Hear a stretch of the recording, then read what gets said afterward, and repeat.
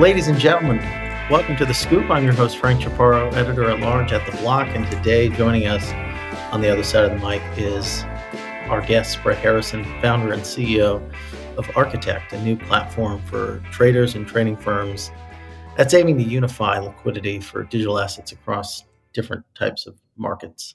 We're going to be discussing Architect's journey, what Brett's doing over there, the pain points that he's addressing in the market, as well as Brett's journey in crypto. But before we dive in, I want to take a moment to thank our sponsors.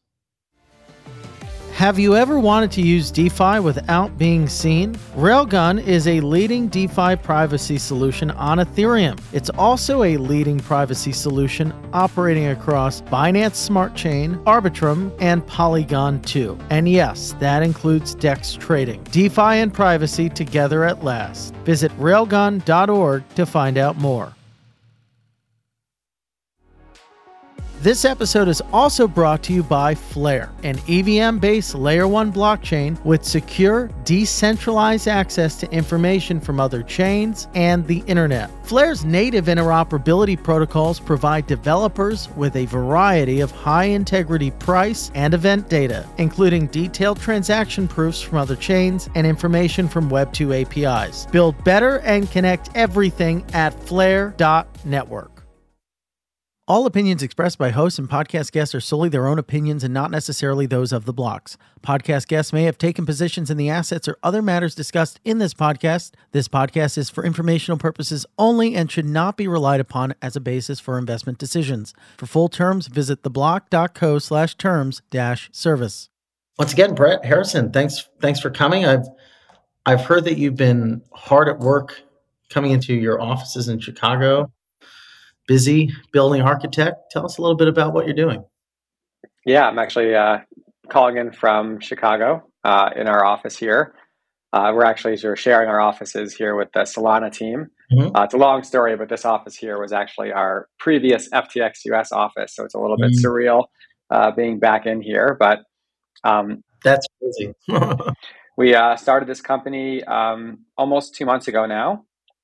And the inspiration for the company was, while at FTX, as you know, a lot of the clients of FTX were non-retail. And by that, I mean everywhere from, a high volume trader to a kind of small or medium hedge fund to like a big trading firm or asset manager. Mm-hmm. And the common thread that connects all these different clients is that they all had to build the same infrastructure. Whether you are trading to like a couple of exchanges or to a lot of different exchanges, if you have to use different, custody platforms, especially sort of qualified custodians, given all the recent rules around that. If you needed to connect to DeFi protocols, there's just so much infrastructure to be able to kind of capture the full space of crypto connectivity. And we thought, well, given all of our, collective background inside of trading firms, building kind of similar systems to help traders be able to access different markets in an easy way, we could do a good job building something like that for these potential clients. And so that's sort of what inspired Architect, and that's what we started to build out. Since doing so, we've really started to think longer term about, is Architect really just a platform for crypto, or do we have potential to build something that sort of spans different asset classes as well? And so we're sort of thinking a lot about that as we kind of build out our first product. Mm-hmm. So you closed the $5 million round in January. What should we expect to see in the coming months in terms of product rollout, features? Yeah, so we hope to get out our first product in around a month or so. We're working hard to get that kind of first minimum viable product where, maybe it connects to a few exchanges. It has, some interesting bridges into DeFi and some custody, a little bit of cross-asset, and kind of an algo trading, capabilities for the people who want to write to our APIs. And we expect that it to be hopefully a step function above what currently exists in terms of both a really great user interface for people to interact with crypto markets, either from sort of a visualization or research perspective, but also a kind of a discretionary trading, manual trading perspective, but also a really great set of APIs into our very low latency backend for being able to access all these different markets. I guess turning to current events a bit, We're in a market now where we don't have these key infrastructure systems that connect all the different market participants with Signet gone and Sen gone. I think FTX was a participant in Sen. I don't know about Signet, but what do you think crypto market structure looks like in this post-Sen Sig world? Is it, you know, places where you can trade becoming more concentrated, less liquidity, already in a fairly capital constrained environment? Is that more volatility? Does the source of liquidity move to derivatives? I guess you could say it already is, but I think there's three potential paths we have to look out for. So there's first the path where there's a number of banks that still bank, crypto trading firms, crypto customers, companies, exchanges in the US. And previously, those banks couldn't really compete with the top two or three, Silvergate and Signature being among them, Mhm. because they had such a large percentage of the market share. But now that they're gone, they're going. These other banks are going to come in and try to compete, and maybe they'll build their own, 24/7 instant settlement network if you're working within their banks. So we'll see some of those come online. I don't know how long that's going to take. Is it going to be a month? Is it going to be 6 months? Are they going to face additional sort of regulatory headwinds? That's kind of unclear. The second is going to be, as you said, the push into derivatives.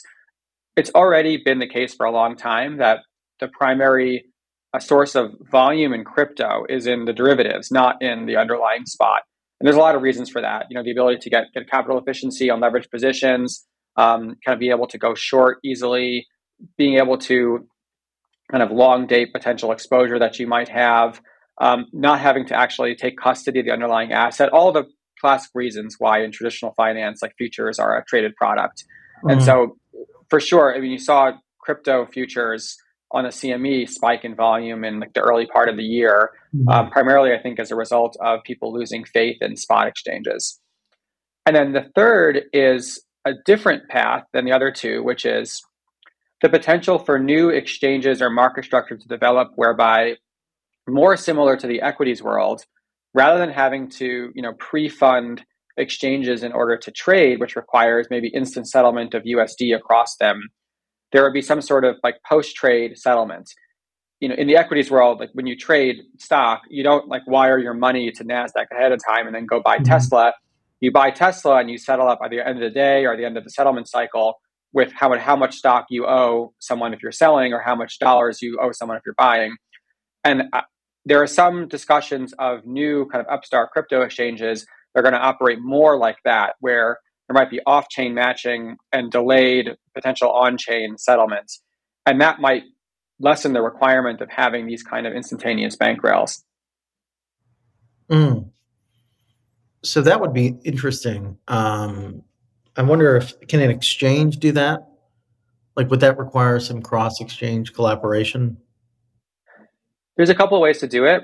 So within a single exchange, it's possible if you set up the right kind of on-chain like proof of assets, Mhm. prior to the trade, and have some mechanism by which you, one, like lock those assets for trading, and two, have some kind of fail mechanism whereby, let's say someone doesn't actually properly settle their trade after the fact, that there's some sort of dispute resolution.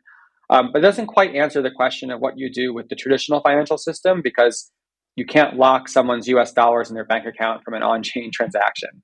So I think it's going to require at least some partnership between an exchange and some kind of regulated financial institution, a bank, a trust company, that's going to be able to work with them on this kind of post trade US dollar settlement. How was getting a bank for architect?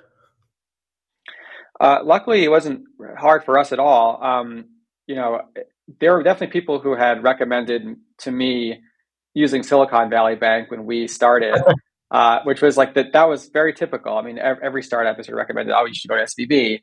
Um, it just so happens that like I had an existing relationship with like systemically important bank, and thought, like, for continuity reasons, I should just open a business account at the same bank.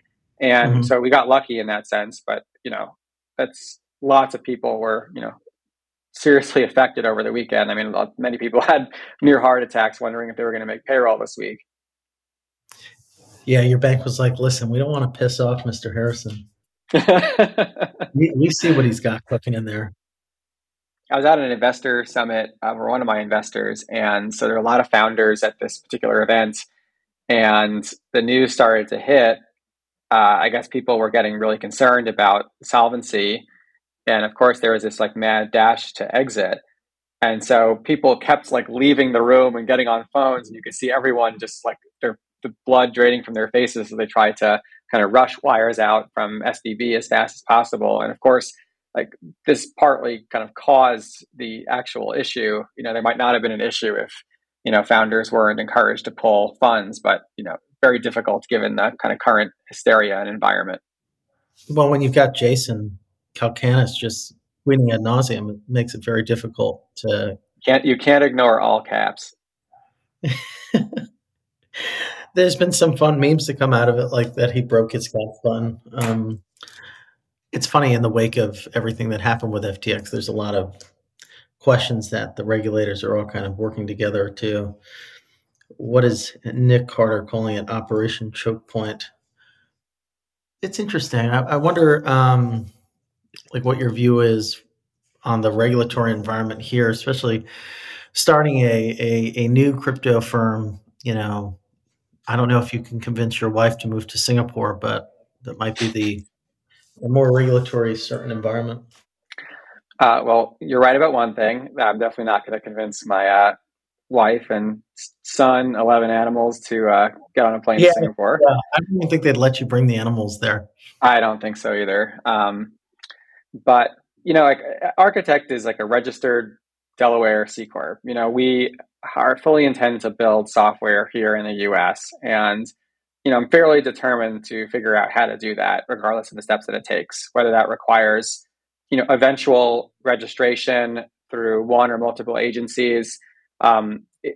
We want to do that.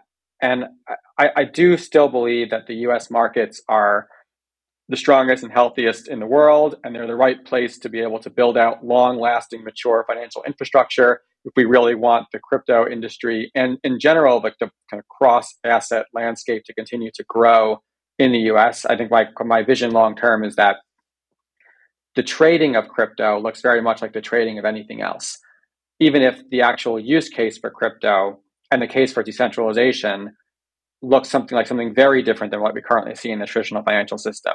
So I think it's important to develop these things in tandem and to figure out however it's possible to do so. And maybe that also involves continuing to engage regulators in much of the same way that we have been trying to do during the course of trying to build out the regulated businesses for FTX US.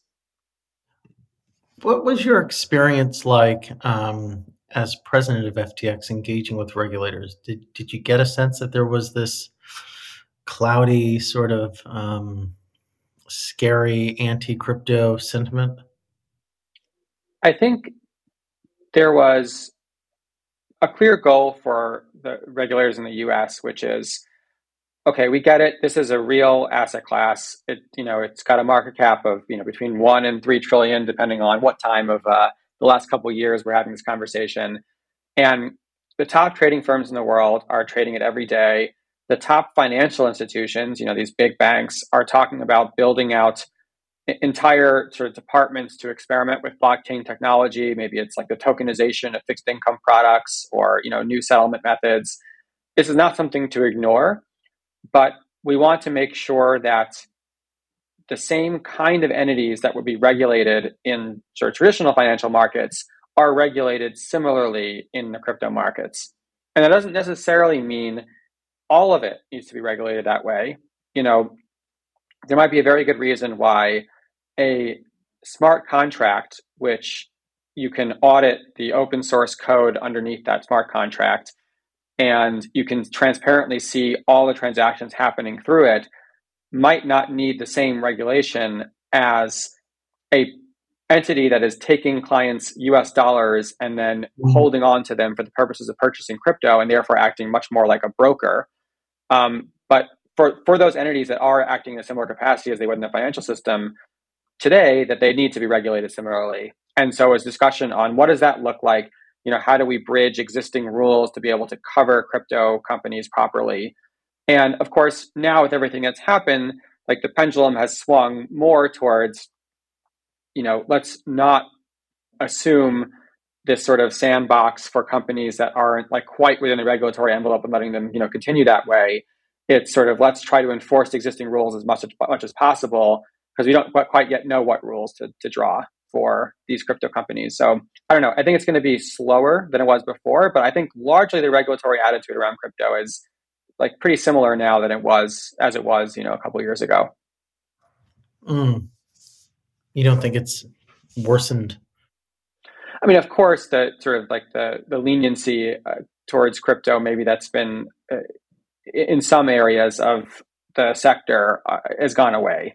But I don't know, there's a lot of promising policy discussion happening right now, like a renewed push for stablecoin legislation, recognizing that, a digital dollar is very important and could be an extremely useful tool for banks, for payment rails, for cross-border payments, for various governmental services.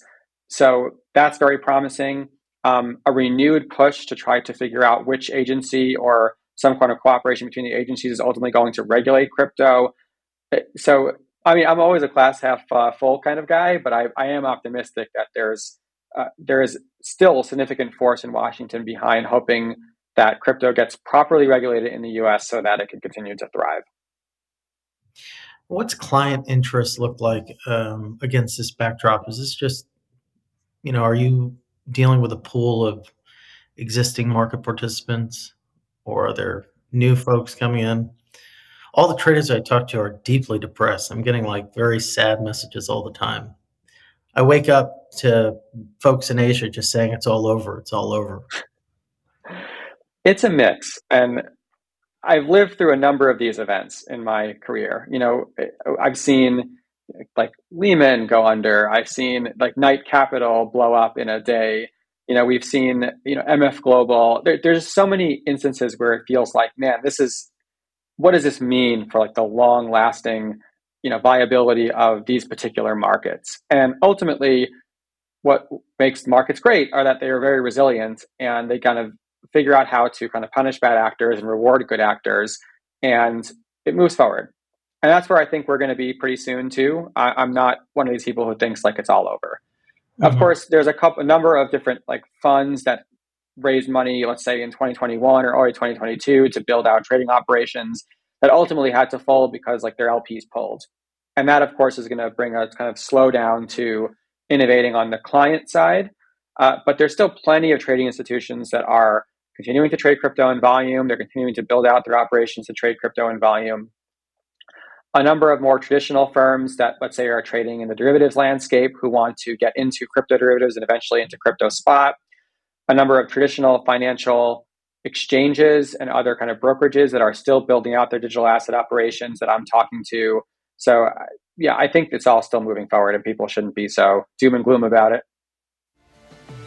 Have you ever wanted to use DeFi without being seen? Railgun is a leading DeFi privacy solution on Ethereum. And it's also a leading privacy solution operating across Binance Smart Chain, Arbitrum, and Polygon too. Shield your funds and use them privately on your favorite DeFi apps. Railgun's cutting-edge zero-knowledge system encrypts your data from public view. And yes, that includes DEX trading. DeFi and privacy together at last. Visit railgun.org to find out more.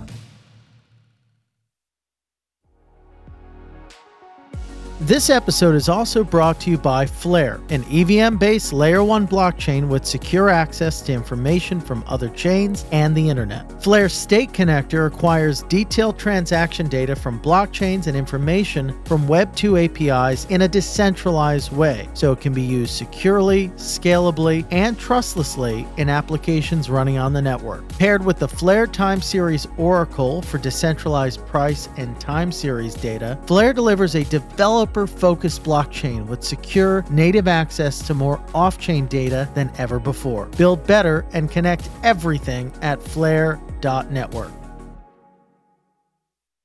Can we talk a little bit about this thread that you had about highlighting the problem of calculating and maintaining margin across DEXs? It's a 11-part thread.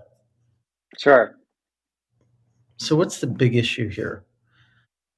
So within a single exchange, let's say on the CME, you have different clearing members that are required to, on behalf of their clients, post collateral to meet margin requirements on that exchange.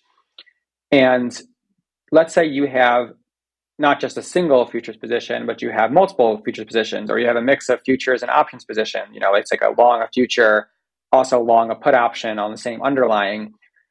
That might require sort of different ultimate collateral or have different kind of portfolio characteristics than like looking at all the positions separately. And if you're one of these firms trading across many different products and many different kinds of assets, what you're going to look to do is get from your clearing firm the optimal capital efficiency. So basically, for as little upfront margin as possible, being able to put on the position you need. Just to make this concrete, like if I was long a natural gas future on CME and short the same natural gas future on ICE because they have a similar product, although one is physical settled, one is cash settled, you would hope you wouldn't need to post double the margin. Basically the full margin for the long position, the full margin for the short position. Of course, those two futures are cleared within different clearinghouses. The CME clearinghouse, different from the ICE one. And so ultimately, what some of these FCMs can do is kind of post collateral on behalf of their clients and figure out how to net properly and maybe charge some interest for doing so. So now when you go to the decentralized world, you have all these different decentralized exchanges. Liquidity is way more fragmented there than it is in the world of traditional central clearing counterparties, like for example in the US. And all these different products that are actually very highly overlapping. Like a Bitcoin future, Bitcoin perpetual future is roughly the same as it is on DEX 1 as it is in DEX 2. If you're kind of long one on one and short on the other, you would hope, again, you wouldn't have to kind of post the same collateral to both. And so something would do the job of being able to manage the kind of optimal capital efficiency across the different DEXs. And so what I was saying in my thread was, you can imagine two worlds. One is that some kind of basically like centralized player, like an existing, FCM clearing member of an exchange, could play that role on chain. Like they could basically put up front capital into these smart contracts on behalf of clients where they can kind of see their full portfolios and act as this sort of lender into these collateral pools on behalf of the clients. But one thing that smart contracts could potentially do is make it so you wouldn't actually need that intermediary. You can kind of build a kind of cross-DEX composable sort of smart contract-based risk management system. The smart contract does the job of the FCM.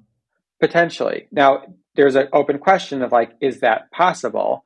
There's a lot of, let's say, kind of human touch to what an FCM is doing every day and their relationship with clients and being able to know that they can kind of count on a capital call if they need. Maybe that makes it a little bit more difficult in the automated world, or maybe not. Maybe it would be much more transparent and easier to administer and monitor if it were completely on chain. And there are a couple existing platforms on Solana, on Ethereum, that are doing this kind of cross-DEX, risk management, like Euler Finance being one of them. And so it'll be interesting to see how these play out and whether they do end up kind of being able to functionally behave as efficiently as a traditional FCM would. And this is something that you'd be able to link or connect folks to through Architect if someone builds that, or could you build that yourself? So the first goal for Architect is, we're not building any of these endpoints ourselves. Like we're not building our own custody or our own DEX or our own centralized exchange. What we are doing is trying to bridge to as many of these venues as possible. And from the end user's perspective, making it just as easy to, buy a Bitcoin on Coinbase as it is to sell a future on the CME, as it is to, buy an option on Hero Network on Solana, like all from kind of one unified interface. Makes sense. Shout out to Hero, which I think they're bopping around you in Chicago there. Yes, I can actually see them out the little conference room here. They're also in this office. So I heard a few days ago you were like locked up in your office there with a bunch of cameras for like 7 hours or something. Oh, did a different podcast. Yeah. They just You have eyes on the ground here, Frank. I do. Is that scary or what? Yeah, so I imagine. And then you tweeted that you've done 6 or so documentaries. It's documentary season. Yeah, it's time for that finally, right? Yeah, there's a lot of, news outlets and various projects that are putting together, the what happened story of FTX from largely similar, but sometimes like differing perspectives and different media. So what did happen? Like, I feel like a large part of it was just concentrating control and pushing out those who disagreed or questioned. Yeah, I mean, following the continual release of the facts through like people's guilty pleas, these complaints, the indictments, it's starting to paint a picture of what happened, and it really does look like old-fashioned fraud. Like some Mm. very smart people, it seemed to make the deliberate decision to do something that was criminal, and not only do it, but lie about it and hide it from their own employees, from their investors, from the customers, from the public for a very long time until, of course, that came crashing down. Was there any signs or indications that, because, you guys were from the outside, looked like thick as thieves, excuse the pun, um, that was accidental. There was a point at which this sort of relationship like really strained out. And I think you said to me once that, and I think you've said this to media as well, for the last few months, you guys just didn't speak at all. And I think you told him you were leaving via Signal, and he just sent like a thumbs up or something. Yeah, that's right. Um, yeah, there were no signs at all, at least to me and the people on the US side, of anything like what we now know happened, anything related to this like alleged fraud. Um, there were certainly management concerns that I saw and had. And I talk about some of those, fairly at length on in my thread, concerns around lack of communication, lack of good internal kind of management structures, lack of like hiring who we needed on the development side and also on the kind of senior leadership, kind of C-level side, sort of a resistance to critical feedback Mm-hmm. to Sam as my manager. And just what felt like interpersonal problems. Like Sam and I just, really didn't get along anymore. And those were the primary reasons why, I had to leave as like a personal choice, but there was no real sign. I think only in retrospect, like knowing everything we know now about what's happened, the fact that there were serious liquidity issues and liquidity issues that have been going on for quite a long time. The only thing I remember that kind of pieces into the story was, the company wanted, and really the company, I mean, Sam wanted to pay bonuses to employees twice a year, once at the end of June, once at the end of December. And Sam was always very punctual about deciding those bonuses and paying them. So, for the June bonuses, they happened in May, and for the December ones, they happened like early December or like end of November. And for the last one that I saw, and remember, this is like after my like letter and effective resignation, that was like, supposed to be basically paid out at the end of June. It wasn't actually given to most employees until the end of September. So it was like Mm. close to 3 months late. And people within the company were kind of freaking out because Mm. Sam had announced to everyone like in May, hey, like, we're going to be paying bonuses soon. And, they might be a little bit lower than what they were last year because while we have kind of even revenue year over year, we're a lot bigger of a company and the market's down. We might have an extended period of lower liquidity. And when it became like weeks and then months of people not getting paid, people were very concerned. I mean, first of all, they thought like some people were counting on those checks for making rents. And Mm. secondly, the news about the crypto industry was really bad. I mean, lots of layoffs in the crypto sector, lots of layoffs across tech in general. Again, kind of concerns around this sort of domino effect of failing institutions. People thought, are we losing our jobs? Is that why we're not getting paid? And what the management had sort of said, like the kind of the people directly around Sam, was just like, oh, well, look, Sam's just been way too busy. Like he's been in like DC every other week, and he's been flying to the US for these conferences, and he's like meeting with all these people, and he's just like very, very busy. And that's why he haven't gotten paid yet, which like checked out. I mean, he was doing all those things. He was very busy. And so again, it wasn't something that I or others thought twice about with regards to like a liquidity issue. That was like never something that we could have fathomed. But now in retrospect, it feels like that was almost seems like that was like a result of being concerned about paying people. Just getting a little PTSD, I guess, from that. Yeah. I've talked about this enough that I think I've gotten over all of it to some extent. Yeah.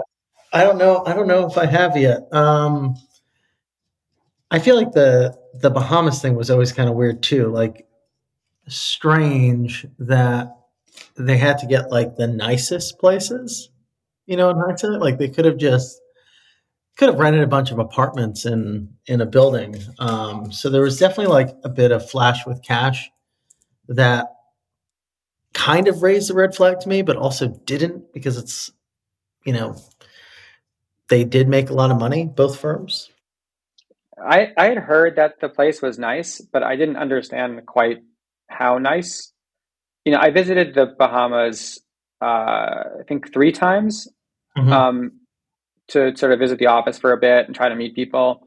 I always brought my family with me, so it was never like on my list to go like hang out in the the dorm room in Albany. So I never visited, but it was just sort of a strange place in general. I mean, I would show up for like normal work hours, call it like 8:30 to 6:30 or something, or like 9 to 6, and there would be very few people there because they worked very odd hours. Like Gary once got in at 5 p.m.